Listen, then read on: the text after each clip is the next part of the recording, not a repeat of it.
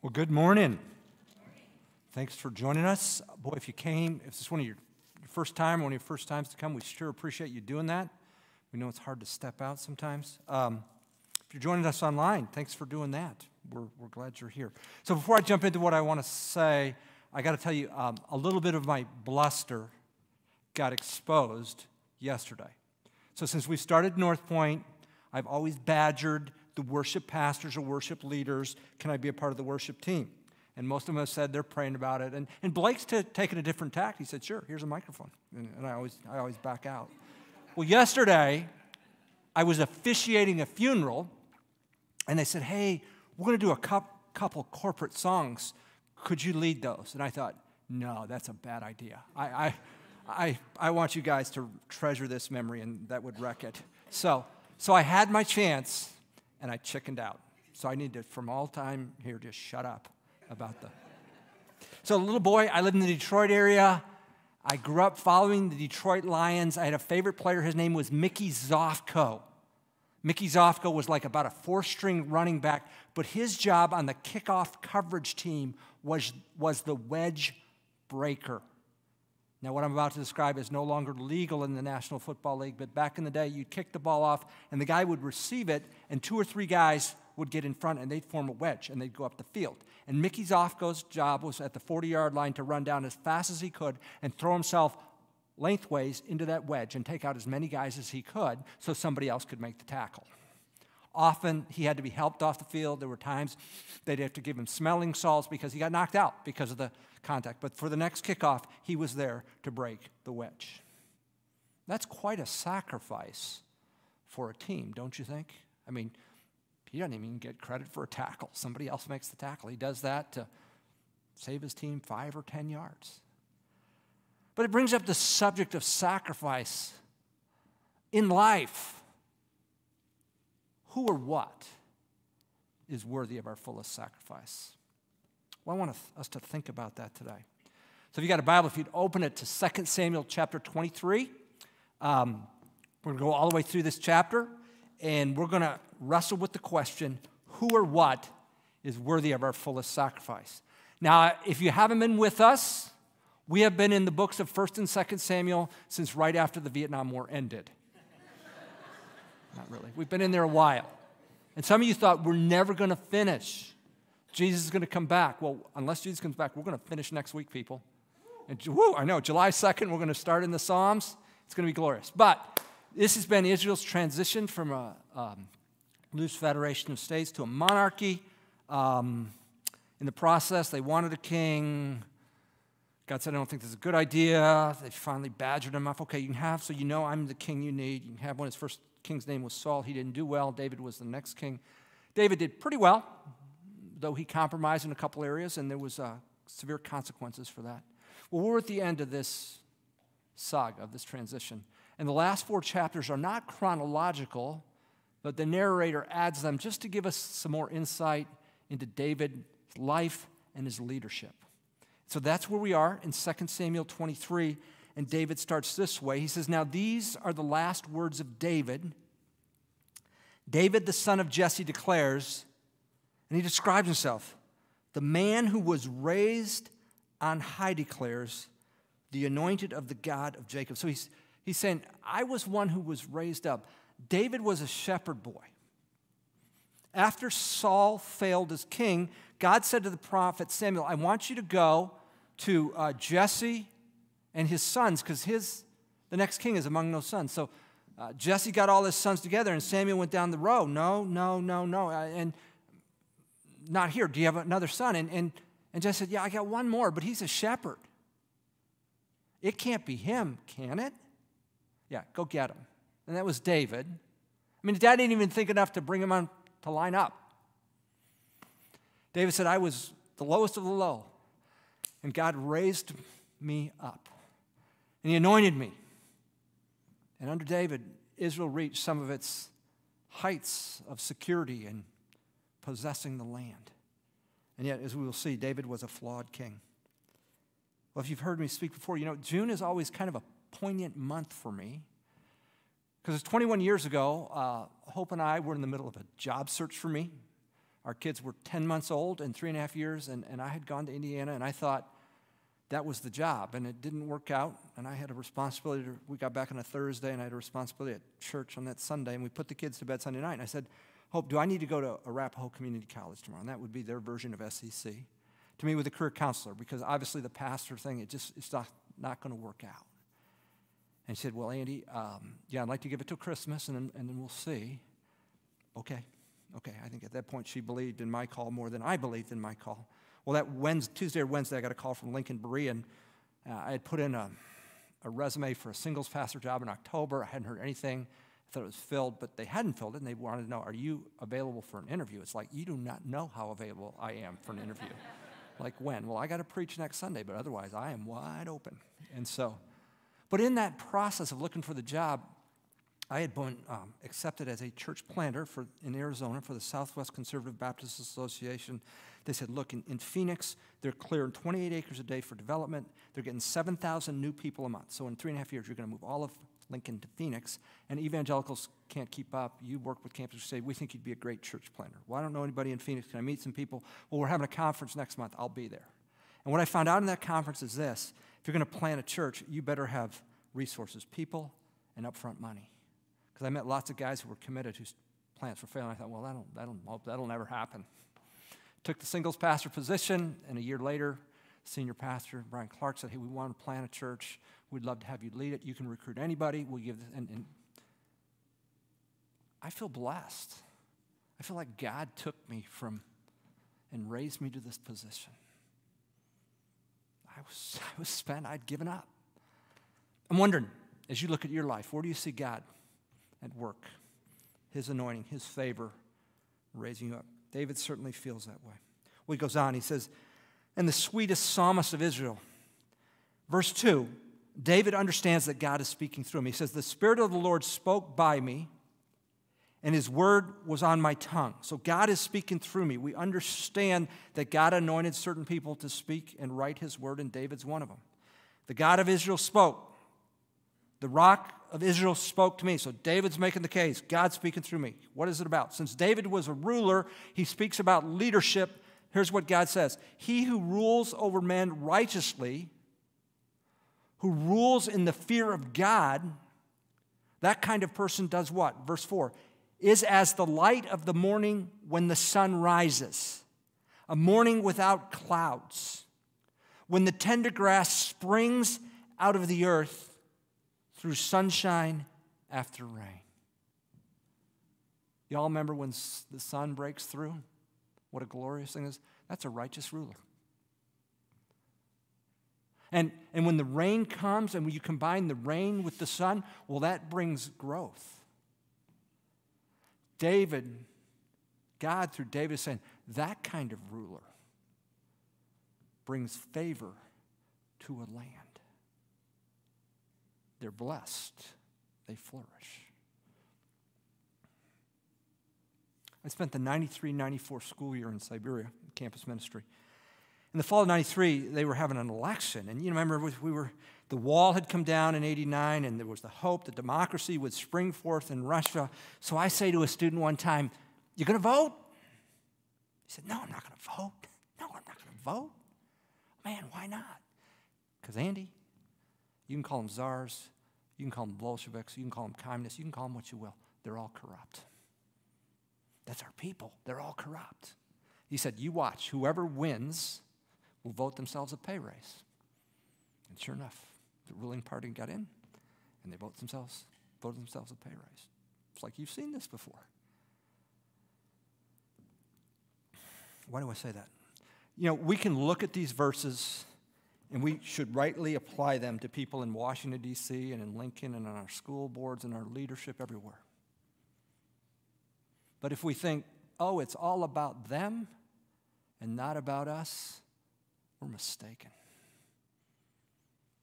Spent 3 years in seminary, and there's certain phrases that stay with me. But this was October of 96. We were about a month out from the presidential election. Everybody was talking, ooh, what's going to happen? One of these professors says, America will get what she deserves in this election. Friends, that has stayed with me. It's easy to say, oh, those people. No, no, no, no. We'll get what we deserve. We want just leaders. Are we just people? All of us have certain levels of influence and power. How do we use that? So when we moved here, I hired on at Berean, we were living down south. We built a house down at 93rd and Old Cheney, and we were on a cul-de-sac, and we kind of grew up with 4 families. Our kids were little, and they'd ride bikes, and they'd play on the cul-de-sac there, and we got to know those neighbors well, and those are the kind of people I feel like I would easily call at 2 in the morning if I was in a crisis. I knew them that well. But Hope and I would say, and the married couples, who has the power in that room? How about the one across the street? Well, how about our neighbors? Who? And so we'd often wonder, well, who would they say has the power in our relationship? If you're a married person, are you being just? Are you being fair with your spouse? So when our kids were little and I was at Berean and I'd preach, they had a Saturday night service. So Hope would say to me, well, do you need to work on your sermon? No. I had all week to work on my sermon. I can take the kids today. That's not right. I've had many hours. Lincoln Berean accords me many hours to work on the sermon. To play the Saturday card, the sermon card, it's not right. Andy, I'm not married. Okay, but you got a roommate. You got friends. You got influence there. You got power. How are you using that? I remember in school, the attractive people, the good athletes, the smart people, they had influence. People wanted their approval. If you got that kind of influence, how are you using it? You just? Do you understand? As David said, the righteous ruler is the one who fears God, because they may get enamored with their power and think they won't answer to him, but if you fear God, you understand you will answer to God. For all the influence we have, we may get away with it here, but we will give an answer to God. If you're a parent, are you being fair with your kids? Well, look, when they're 8 or 10 or 12, they don't have much earning power. There's not much they can do or say, but we'll give an answer. Yeah, we need leaders who fear God for sure, that they might rule righteously. But are we people who are fearing God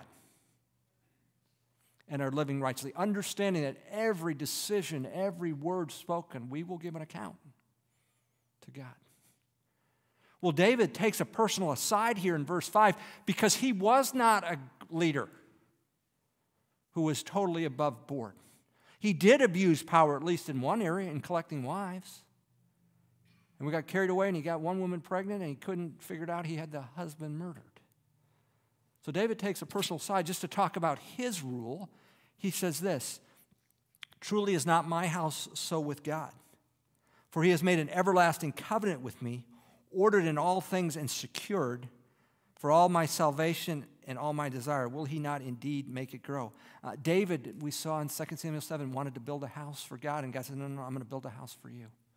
And your rule is going to be an eternal rule because your seed is going to be Jesus. And David said, God has locked in this eternal covenant with me, even though I wasn't the ideal ruler. That verses 6 and 7, we're back to the oracle, God speaking through David. He's talking about those rulers now who don't fear God and who do abuse power. Verses 6 and 7, but the worthless, every one of them will be thrust away like thorns because they cannot be taken in hand. Think about a plant with thorns. You got to be really careful. It's stuck. But the man who touches them must be armed with iron and the shaft of spear. If you're going to deal with an unjust ruler who does not know the fear of God, it may well come to armed conflict to get them out. And they will be completely burned with fire in their place. God is saying one day these rulers will give an account to me and will face my judgment. It seems like some of the authoritarian people in our world are untouchable. But God says, I will judge one day. So we're talking about leadership, and we've established that the righteous one is the one who fears God because he knows, she knows, he or she is not all powerful, that she will give an account. Though the world may say they have power, God says, I have ultimate authority. And we know David's wasn't that kind of leader. He was a flawed leader. And yet he still garnered or engendered great loyalty from a group of men. And we transition to those men in verse 8. These are the names of the mighty men whom David had: Josheb-Basshebeth, a Tachmonite, chief of the captains. He was called Adino, the Eznite, because of 800 slain by him at one time. We're going to find out, we're going to look at the three of the mightiest of David's men. There were 600, but there were three that were elite. This is the first one. It says he killed 800 people. Was it him or was it men under his command? I don't know. But in one sitting, he took out 800 people. Second one. And after him was Eleazar, the son of Dodo, the Ahohite, one of the three mighty men with David when they defied the Philistines who were gathered there to battle, and the men of Israel had withdrawn. He arose and struck the Philistine until his hand was weary and clung to the sword. And the Lord brought about a great victory that day, and the people returned after him only to strip the slain. Apparently people left, and he stayed and fought, brought the victory, and then soldiers came back to get the spoils of war. Third one. And after him was Shammah, the son of Agi, a Harite. And the Philistines were gathered into a troop where there was a plot of ground full of lentils, probably of food supplies in jeopardy. And the people fled from the Philistines. But he took a stand in the midst of the plot, defended and struck the Philistines. And the Lord brought about a great victory. So just a quick bio on the three mightiest of David's men. It is to set up what we're going to read in verses 13 to 17. The three of them, the three of the 30 chief men, went down and came to David in the harvest time to the cave of Adullam. I'm in verse 13. While the troop of the Philistines was camping in the valley of Rephaim. David was then in the stronghold, while the garrison of the Philistines was then in Bethlehem. David had a craving and said, "Oh, that someone would give me water to drink from the well of Bethlehem, which is by the gate." So the three mighty men broke through the camp of the Philistines and drew water from the well of Bethlehem, which was by the gate, and took it and brought it to David. Nevertheless, he would not drink it, but poured it out to the Lord. And he said, "Be it far from me, O Lord, that I should do this. Shall I drink the blood of the men who went in jeopardy of their lives?" Therefore he would not drink it. These things the three mighty men did. So let me set the stage. They're besieged by the Philistines. And they're in the camp, and David kind of is almost musing and said, "Man, what do I do for a drink of water from that well?" Well, these three men hear it and say, "Well, you know what? We're going to fight our way all the way through the Philistine lines to that well at Bethlehem, which was probably being watched. We're going to draw water, we're going to take it, and we're going to fight our way back, and we're going to give it to David." And when they explain what has gone on to David, David thinks, there is no way I can drink this water. The sacrifice that went into that, I'm not worthy of that kind of sacrifice. So what does he do with the water? He pours it out in a sacrifice to God. David's saying, even though I'm Israel's greatest leader, I'm a flawed being, I'm not worthy of that kind of sacrifice. One is. It's God Almighty. And we would argue it's Jesus, God in the flesh. So see, we're asking this question, who or what is worthy of our fullest sacrifice? Only Jesus. Only Jesus is worthy of our fullest sacrifice. Only Jesus is worthy of our fullest sacrifice. You know, people who experience Jesus proclaim this over and over again. In the New Testament, after Jesus resurrected in the early days of the church, perhaps nobody carried the mission of Christ forward more than the Apostle Paul. He was a Pharisee. He was a Jewish leader. He was born in an elite family. He studied under Gamaliel, which is the highest regarded of the intellectuals. And he began to rise. And remember, Israel was a theocracy. He began to rise. And so he had both civil and spiritual authority. And he was on his way to Damascus to serve papers on Christians because he thought he was fighting for the Jewish faith and putting these infidels away. And God met him on that road. And he was blinded, and he came to know Christ. Later, he went to the Philistines and planted a church, and he was writing a letter back to them. And he said, you know, in coming to Christ, I had a pedigree. I was from the right family. I went to the right school, and I was growing in my career. And I've laid that all down. And I'd gladly do it. Here's what he said in Philippians 3. But whatever things were gained to me, remember I'm talking about his family, his education, his career, his position. Those things I've kind of lost for the sake of Christ. More than that, I count all things to be lost in view of the surpassing value of knowing Jesus Christ, my Lord, for whom I have suffered the loss of all things. Remember, we're talking family, we're talking education, we're talking career. He says this, and I count them but rubbish. That's a sanitized translation. That's dung. We'd use another word for it. But this is the Bible, so we're going to stay with rubbish so that I may gain Christ. All that stuff I had, I lost it. You know what? No thing. It was a sacrifice worth doing. Is there anything in your life, in my life, we think, oh, no, you can't have that. Because the people who've come to truly know Christ say, I'd lay it all down, and it's a worthy deal. There's one who's worthy of our fullest sacrifice. His name is Jesus. We'll go back to our passage, and we read about a few more men. Of David's mighty men, Abishai, the brother of Joab, the son of Zeruiah, was the chief of the 30, and he swung his spear against 300 and killed them, and had a name as well as the 3. He was the most honored of the 30, therefore he became their commander. However, he did not attain to the 3. Then Benaiah, the son of Joiada, a valiant man of Kabzeel, who had done mighty deeds, killed the 2 sons of Ariel of Moab, and he also went down and killed a lion in the middle of a pit on a snowy day. He killed an Egyptian, an impressive man. And the Egyptian had a spear in his hand, but he went down with him with a club and snatched the spear from the Egyptian's hand and killed him with his own spear. These things Benaiah, the son of Joiada, did and had a name as well as the 3 mighty men. He was honored among the 30, but he did not attain to the 3, and David appointed him over his guard. Verses 24 through 30 give a number of other names. I'll just point out 2. The first one, Asahel, the brother of Joab.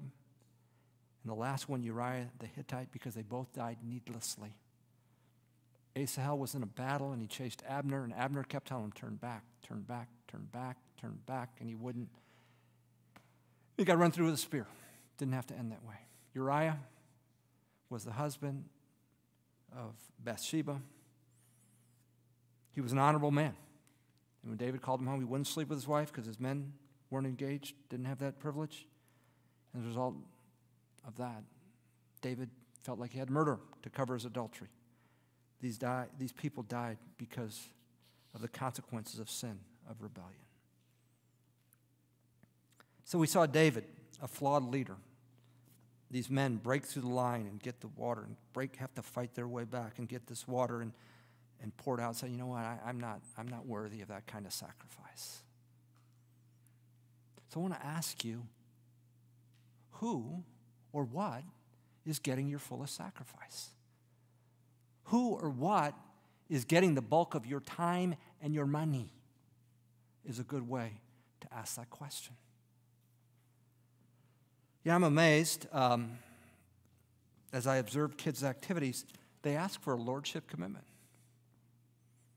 I mean, you get in sports, it is all time, every time. I was at the, finishing my exercise class, I was at the gas station about 6:30, 7 o'clock on a Saturday morning. Here comes this mom in with this little girl dressed in a softball uniform, going on their way to some tournament. I don't know what.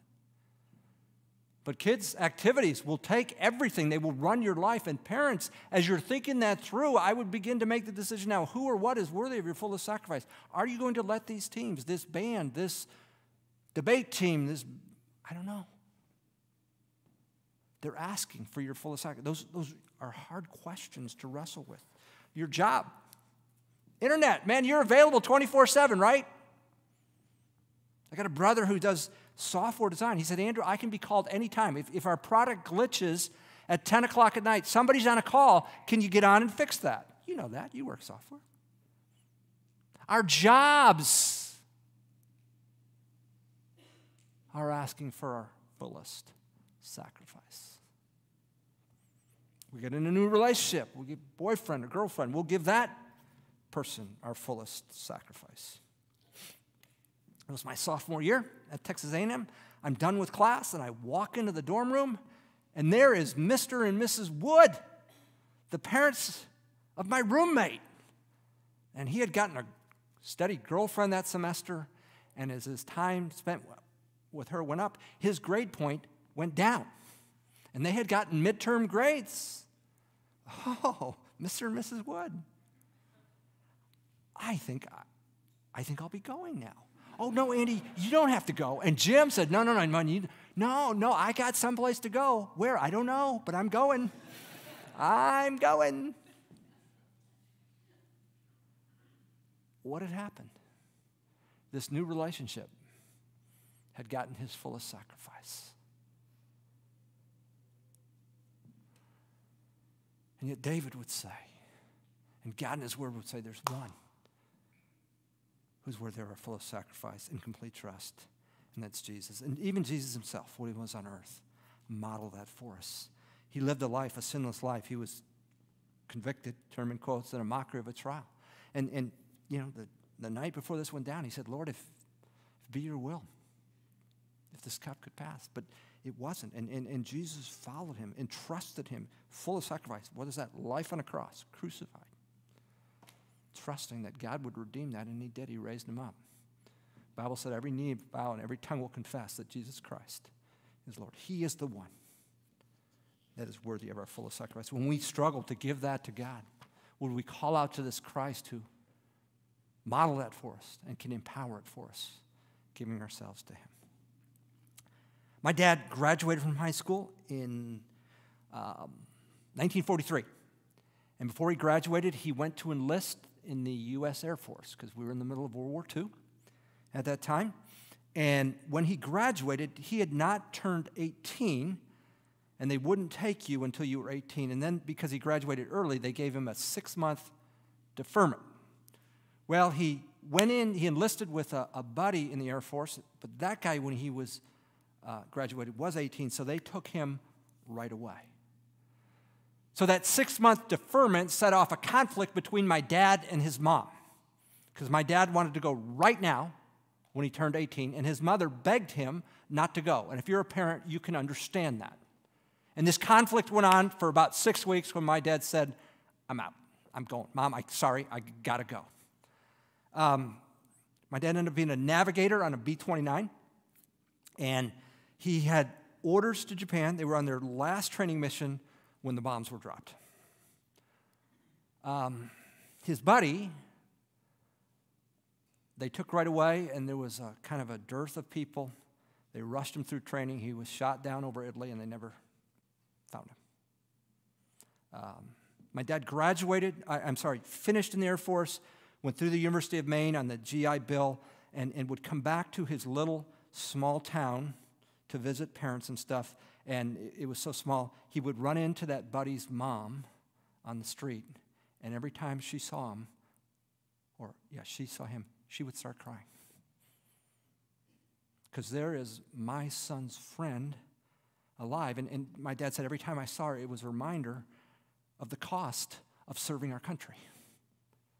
People lost their lives. So he tells me that whole story, and I said, Dad, knowing what you do now, you got 3 sons, you're married, you got 3 sons. If you were to do it again, what would you do? And he said, without question, I would have gone as soon as I turned 18. Why? Because they attacked us, man. I thought this country was worth defending. But Dad, you could have lost your life. I understand it. But you understand, son, it was a different day. You'd give your life because we were under attack. I admire that commitment, and I realize men and women have done it throughout our history. But my question is this. If a country, which is temporal, will have a start time and an end time, is worthy of that kind of sacrifice, how much more with the eternal Creator? He is the one who is worthy of our fullest sacrifice. Maybe we look to Jesus that we might empower us to give God our fullest sacrifice, just like he gave the Father his fullest sacrifice. Would you pray with me? Our Father in heaven, We're challenged by your word. David poured out the drink because he realized he wasn't worthy of that kind of sacrifice. Israel's greatest king poured it out, pointing us to the one who is worthy of our fullest sacrifice. His name is Jesus. Lord, that we would be empowered people, empowered to live full on for you. Fill us with your Spirit, Lord, that we might live that out. I pray in Christ's name. Amen.